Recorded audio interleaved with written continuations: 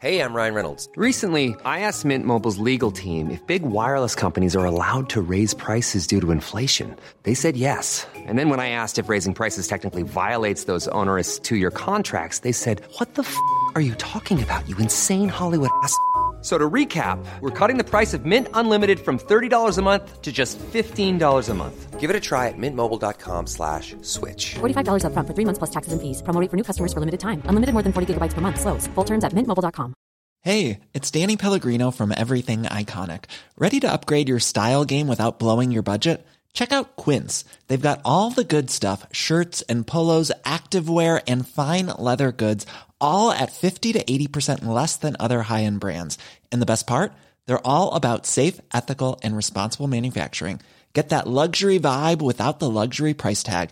Hit up quince.com/upgrade for free shipping and 365-day returns on your next order. That's quince.com/upgrade. Just a warning before we start. This episode deals with descriptions of sexual assault, and listener discretion is advised.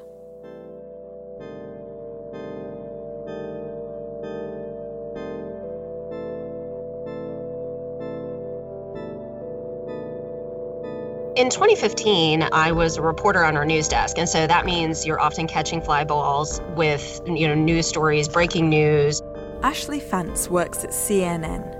She is a regular beat there, covering crime and policing. So there wasn't anything that unusual when, in September 2015, she was tasked with covering a press conference called by a police force in North Carolina. Arriving at the hall where the conference would take place, Ashley was curious. I was working in the newsroom covering daily stories, and I was asked to cover a press conference out of North Carolina, and we were a little unsure as to what it was about. She went in and sat down, and the local police chief walked out onto the stage. What he said was shocking.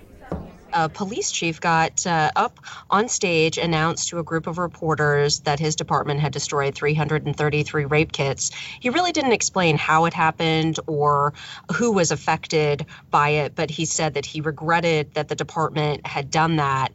And the press conference was over, and I had to kind of pick my chin off of the floor. I wondered, how could this happen? Why did it happen? I was imagining some, Barney Fife going into the evidence room and tripping over stuff and contaminating it all in one fell swoop, so I knew I had to find out more. Leaving the press conference, Ashley was in shock. The police officer had admitted openly that the force had destroyed more than 300 rape kits. What did that mean, Ashley wanted to know. Was that just an administrational error, or could it mean 300 people denied justice? 300 attackers never caught. When I covered that press conference, I had written a lot in my career. I've spent 20 years covering criminal justice, and I had written a lot about sexual assault, and I knew the importance of a rape kit in solving not only sexual assaults, but other crimes, using DNA to connect suspects to multiple crimes. Rape kits are hugely important in investigating sexual assaults. In these kind of attacks, the victim's body becomes the crime scene. The kit is a way for specially trained nurses to collect DNA samples and document any signs of trauma on the victim's body. Conviction rates for sexual assaults are as worryingly low in the US as they are in the UK. So when court cases too often come down to he said, she said, a rape kit can provide the only physical evidence that might sway a jury to convict. Ashley had heard from survivors just how intrusive and uncomfortable undergoing these tests could be. So to see the kits then destroyed before a conviction, that could mean a difference in seeing someone behind bars or not. Immediately, Ashley wanted to investigate. How had this happened here, and how common was it? But at the same time, she had her regular reporting job to get on with. As soon as I filed that daily story about that press conference, that I had to dig in more. So that required me to do two jobs at once. I would come into the office, work an 8.5-hour shift, if you will, on the news desk, and then I would spend in my free time another 4.5 hours or so digging into this story about the destroyed rape kits. Quickly, Ashley filed a record request with the North Carolina police force that had admitted the mistake. She asked for any documentation they had on how and when the kits were destroyed. It took a couple of months to come back, but when it did, that yielded an internal audit that a lieutenant at the department had conducted. So now she had a name. The name of the lieutenant that had done this internal investigation.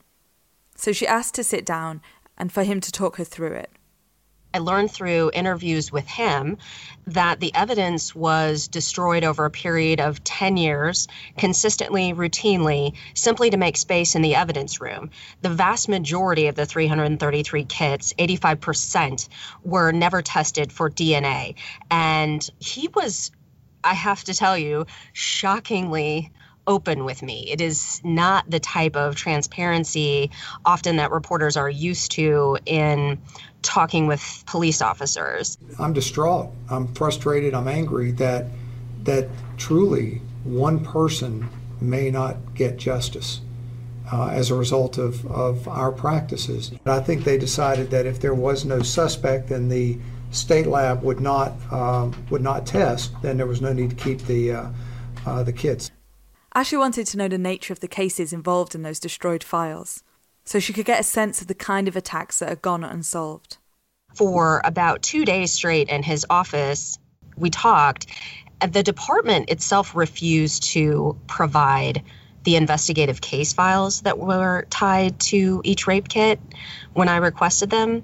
And so while I was in his office, I asked him to read those case files aloud to me, verbatim.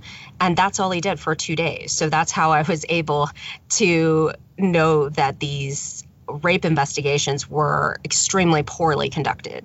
Well, that one police department, and it was in Fayetteville, North Carolina, was a good story. I wanted to know whether it was an anomaly. So Ashley is onto something. But she's a busy news reporter, and she can see just how much work this is going to be. So she heads to her editor to pitch the idea of a much bigger investigation. I knew that I had to come to the editors with something more than my hunch that we needed to dig in. You know, when you're in a daily newsroom and you're focused on breaking news, I had to have something. So after I got the audit, I did go to an editor and I did pitch it. That person was not enthusiastic. I'm not a person who takes no, ever.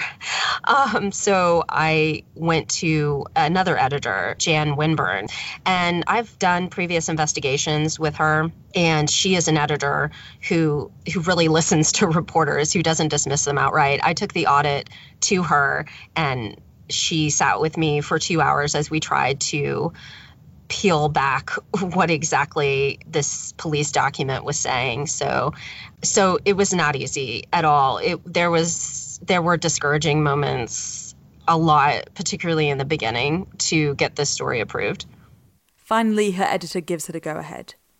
Excited, Ashley got to work with a vengeance, putting in record requests to police forces all over the country. I talked to my editor. We decided to scale up the investigation, and we ended up sending records requests to 207 law enforcement agencies around the country in every state, so 3 to 5 in every state. This might sound simple. It wasn't. So much of investigative journalism is not glamorous. You are calling every single police department, asking, who is your point of contact for if I'm going to send a public records request your way. Many law enforcement agencies, are still using faxes, so you would have to fax the record request. You would have to follow up and make sure that they received it. And then every single state has a different public records law that says how long the person you're filing that records request to has to respond to you. And so I had to kind of create for myself a reminder kind of email to say, okay, check in with this law enforcement agency at this date. And when you're talking about, 207 law enforcement agencies, that's a lot to juggle. I asked every law enforcement agency, how many rape kits have you destroyed since 2010? And keep in mind that these records requests went out in mid-2016. So how many rape kits have you destroyed since 2010? I want the case numbers, dates of destruction, dates the kits were taken into evidence. And I asked for information about whether or not the kits had been submitted to a lab for testing. I asked whether a district attorney or a prosecutor had approved the destruction of the rape kit, or if there was an officer, I wanted the officer's name, who approved the destruction. It was an extremely detailed records request. With the request sent off, Ashley got on with her day job. And then, weeks later, the responses started to come in. But what we started getting back were some departments actually created spreadsheets for us that were very detailed and answered all the questions. Some police departments said, hey, we don't keep records at all of that, which was shocking to me because I thought, okay, you're destroying evidence and you're not even keeping track of it. There was one police department that sent us just a box of property receipts. So again, tedious work. Ashley would open each response, read through, and log them in a database. And this was a big job. It wasn't just 207 responses. So you figure that if you get those responses, you might have one of those 207 requests that's going to yield 100 or more cases. And so you'll have other documents tied to every single one of those 100 cases. This began to seem like a real Herculean task to go through all of those responses and make sense. And many of the responses contained errors. Some of them were obvious, like police would say that they destroyed a kit before they received the kit. So also they sent us documentation about evidence they destroyed that were not rape kits too. So we had to filter that out, and it took months. And I say we because I was joined about 7 or 8 months into my reporting by Sergio Hernandez, who is a very talented data journalist. Without him, we wouldn't have been able to do this story because he built a database for us. That is not a skill that I have. And Sonam Vashi, who is also a very skilled data journalist. So it was the three of us working on this project. And yet this wasn't the whole picture. As well as knowing how many kits had been involved, Ashley wanted to know what stage each investigation had got to.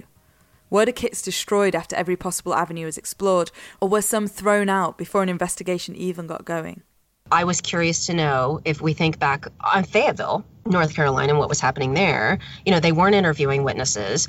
They weren't even pursuing known suspects. There was very little work being done in these investigations, and they were being closed and the evidence destroyed. So I wanted to know, okay, was that happening in other places? So we sent out a second round of records requests, which yielded more than 1,400 rape investigations. But that wasn't all. Ashley knew that for the investigation to be complete, they needed to identify only the rape kits that were destroyed where there was a real chance of them being put to use.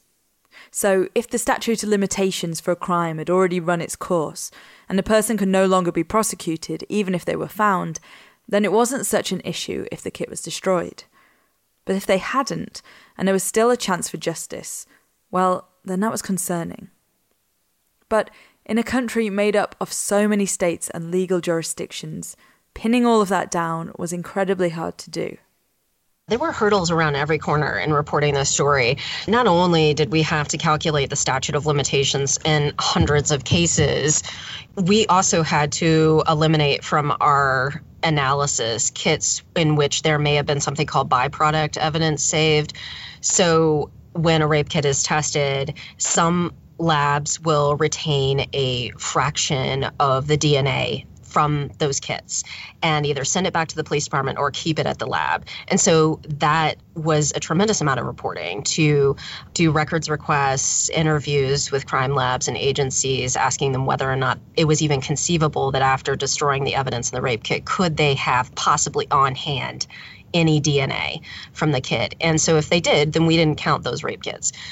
We also had to, in reading through the case files, our experts said there may be permissible circumstances to destroy a kit, like after a case is adjudicated or in cases in which police thoroughly investigate and determine no crime occurred. So we had to weed out those kits as well. And then we got to the kind of wild obstacle course of determining the statute of limitations. Sergio and Sonam were, phenomenal in this regard. We all, of course, worked together to do this.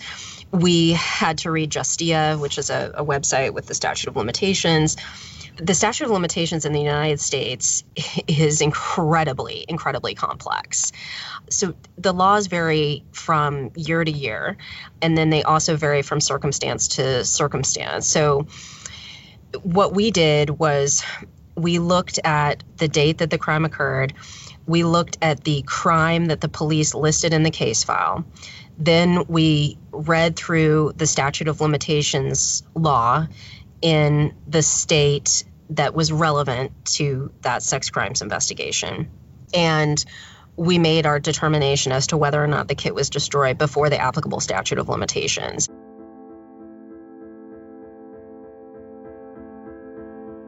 Sometimes I look back on it, honestly, and I cannot believe we did it. I guess we were just all in the zone, and we were really committed to reporting this story.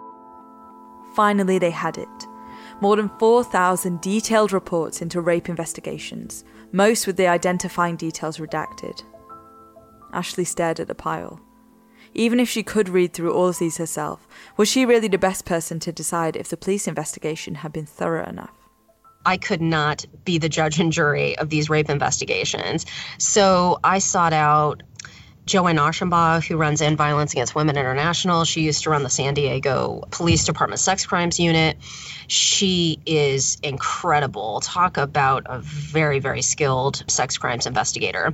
I sent her maybe 10 or 12 investigations that seemed obviously poorly handled to me. Again, known suspects not even pursued, witnesses that could have been talked to were not, even crime scenes that police didn't bother to go to.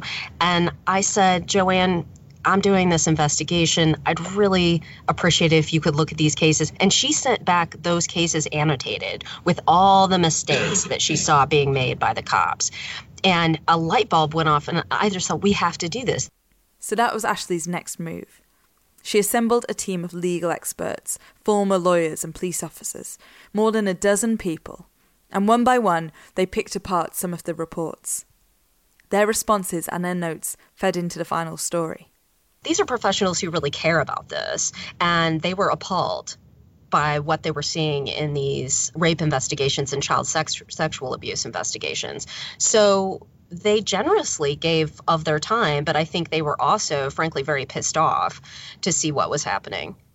In CNN's online story, the reader can look through the reports, with the experts' annotations at the side pointing out how things could have gone better.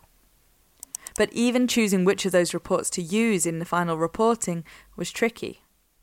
What you have to decide is, if you're looking at a case file in which the victim's name is not redacted, it was important for me first to send those case files to experts to say, is this a poorly handled case? Do you think this is something that we should highlight, and why do you think we should highlight it? What point are we making? Because it's really important to decide that before you cold call a victim and shake their lives up. Because you have to be the one to tell them that their rape kit was destroyed. You have to be the one to tell them that their sexual assault investigation was poorly handled, because they don't know. In most of these cases, the victims have no idea that their rape kit has been destroyed or how their case was handled. Ashley not only wanted to tell this story carefully and respectfully, but she also wanted to give the assault survivors a chance to explain what the destruction of this evidence meant to them. And that's how she found herself travelling yet again from Atlanta, where she's based, to North Carolina. Ladies and gentlemen, American Airlines would like to welcome you to the Charlotte Douglas International Airport, where the approximate local time is 2:33. Please remain seated with your seatbelt fastened until the seatbelt... I'm always flying if I can. I hate being in the car for very long. So no, I'm always flying, always like staying in the cheapest hotel I can find. There, in North Carolina, where the whole story started, she was able to connect up with some of the women whose kits had been destroyed by the police force. The officer in Fayetteville, North Carolina, actually gave me, with these victims' permission, their names. And so one of them was a woman who reported her gang rape to the Fayetteville Police Department. A detective interviewed her. This woman, who Ashley agreed to call Christine, had gone to the police after she'd been attacked in her own apartment by 4 men. He took me to an apartment. I had consented to be with him, and he said he had to leave the room, and he came back and he had 3 of his friends with him. I told them no, I told them that's not what I wanted. She gave the names of the men who allegedly raped her. The detective, during that first and only interview with this woman, told her that legally what happened to her wasn't rape. And then the detective brought down a book of statute and read aloud the language for first and second degree rape and said you weren't raped. And then marked the case as if no crime occurred. The detective didn't even bother to interview these men, didn't even try. She was able to make a decision. She was able to remember what happened, and she was allowing this to happen. Still, Christine underwent an exam with a rape kit, a process she found hard to deal with. It felt like a further violation, she told Ashley. But she was willing to do it if it could help convict the men that assaulted her. And then shortly thereafter, the detective authorized the destruction of this woman's untested rape kit. It was outrageous. I interviewed this detective, and, it was a long interview. And at the end, the detective finally, said that she could have done more in the case. When there was no crime that was committed, we don't keep the evidence.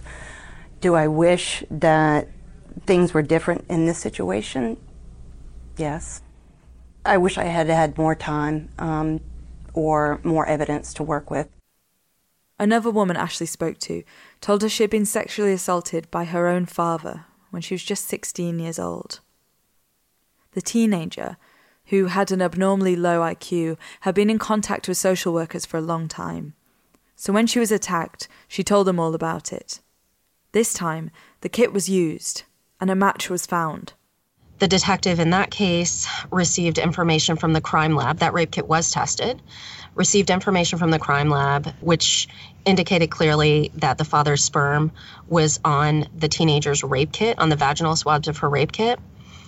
That is gold to a detective. That means that he can then go out and get a confirmation DNA sample, like a cheek swab from the suspect, and then make an arrest.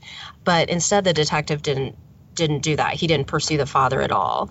He ended up closing the case and later authorizing the destruction of the rape kit. So the evidence was gone. And the result of that was, that case went nowhere.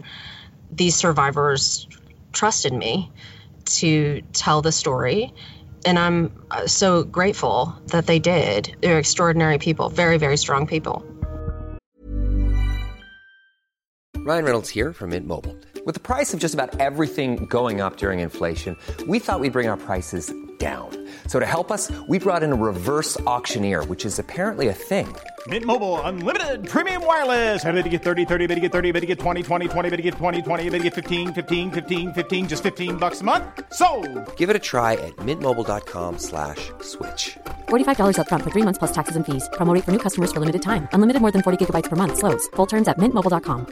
Hey, it's Ryan Reynolds, and I'm here with Keith, co-star of my upcoming film, If, only in theaters May 17th. Do you want to tell people the big news? All right, I'll do it. Sign up now and you'll get unlimited for $15 a month and 6 months of Paramount Plus Essential Plan on us. mintmobile.com/switch. Upfront payment of $45 equivalent to $15 per month. Unlimited over 40 gigabytes per month. Face lower speeds. Videos at 480p. Active Mint customers by 531.24 get 6 months of Paramount Plus Essential Plan. Auto renews after 6 months. Offer ends May 31st, 2024. Separate Paramount Plus registration required. Terms and conditions apply if rated PG. Hold up. What was that? Boring. No flavor. That was as bad as those leftovers you ate all week. Keke Palmer here. And it's time to say hello to something fresh and guilt-free. Hello Fresh. Jazz up dinner with pecan-crusted chicken or garlic butter shrimp scampi. Now that's music to my mouth. Hello Fresh. Let's get this dinner party started. Discover all the delicious possibilities at HelloFresh.com.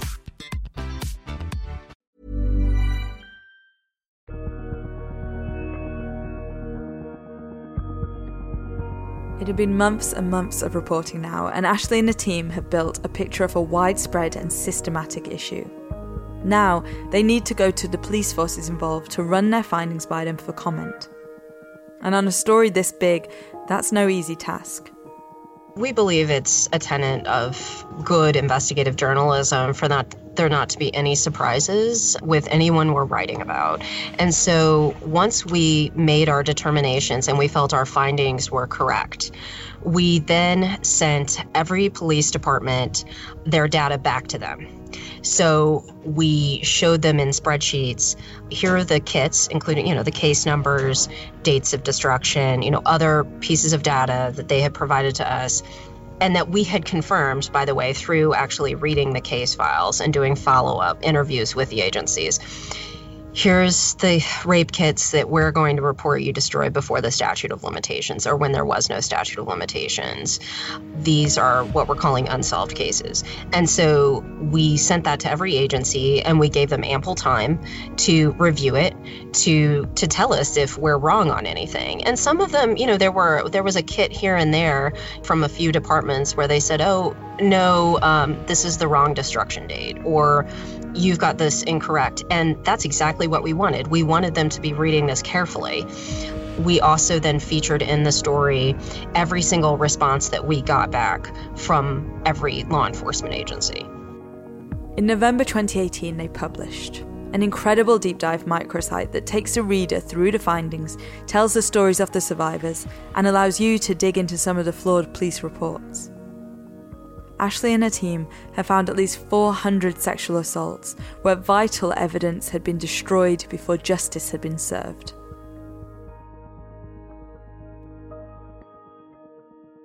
And I think, a top line here is that we surveyed 207 law enforcement agencies. 99 of those said that they destroyed rape kits.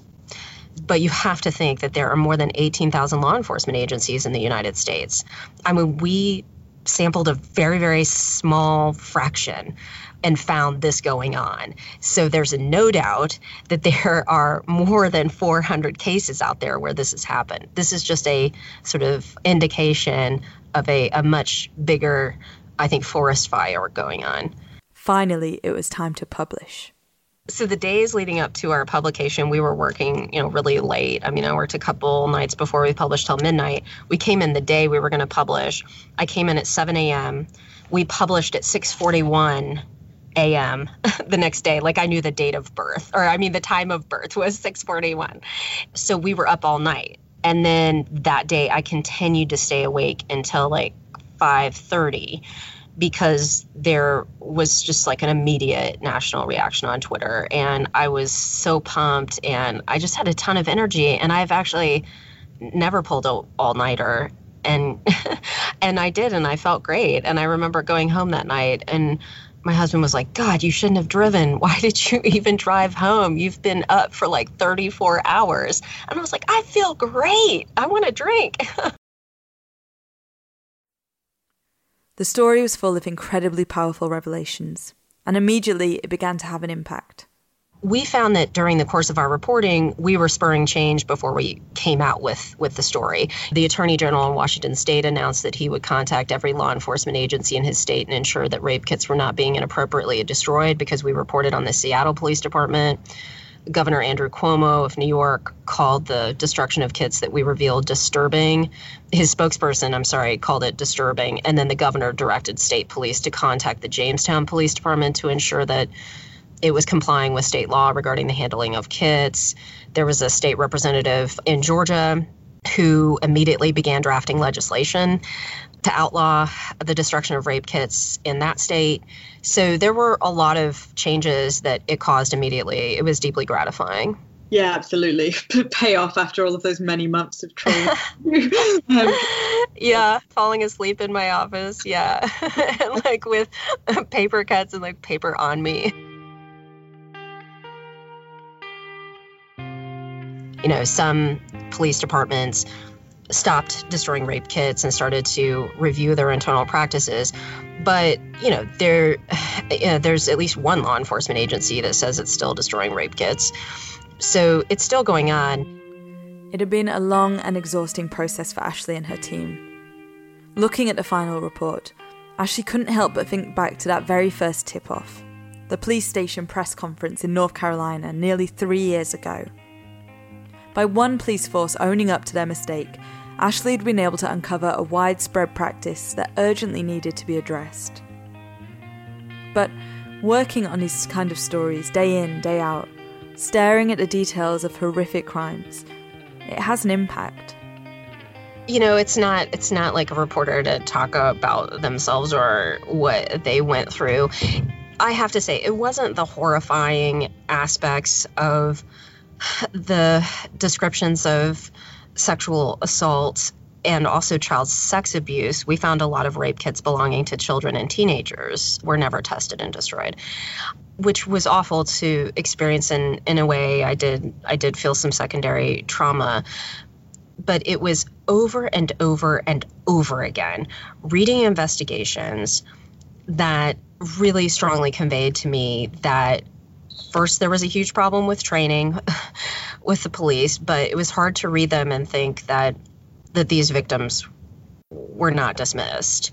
And that did make me very angry. I was angry. I think anyone would be angry reading those. It was very emotional for me. It was not easy, but I kept reminding myself that who it's not easy for are victims. And it didn't really matter how upset I personally was. It was about them.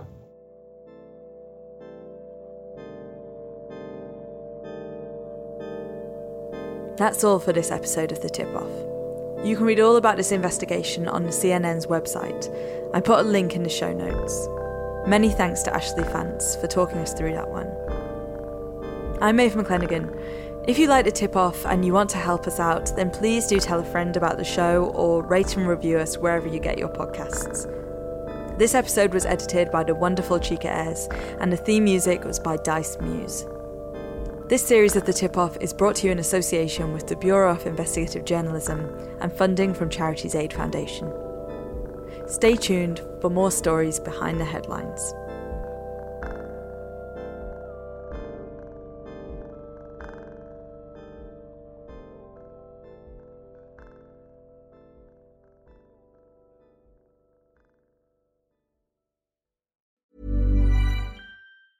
Hey, it's Danny Pellegrino from Everything Iconic. Ready to upgrade your style game without blowing your budget? Check out Quince. They've got all the good stuff, shirts and polos, activewear, and fine leather goods, all at 50 to 80% less than other high-end brands.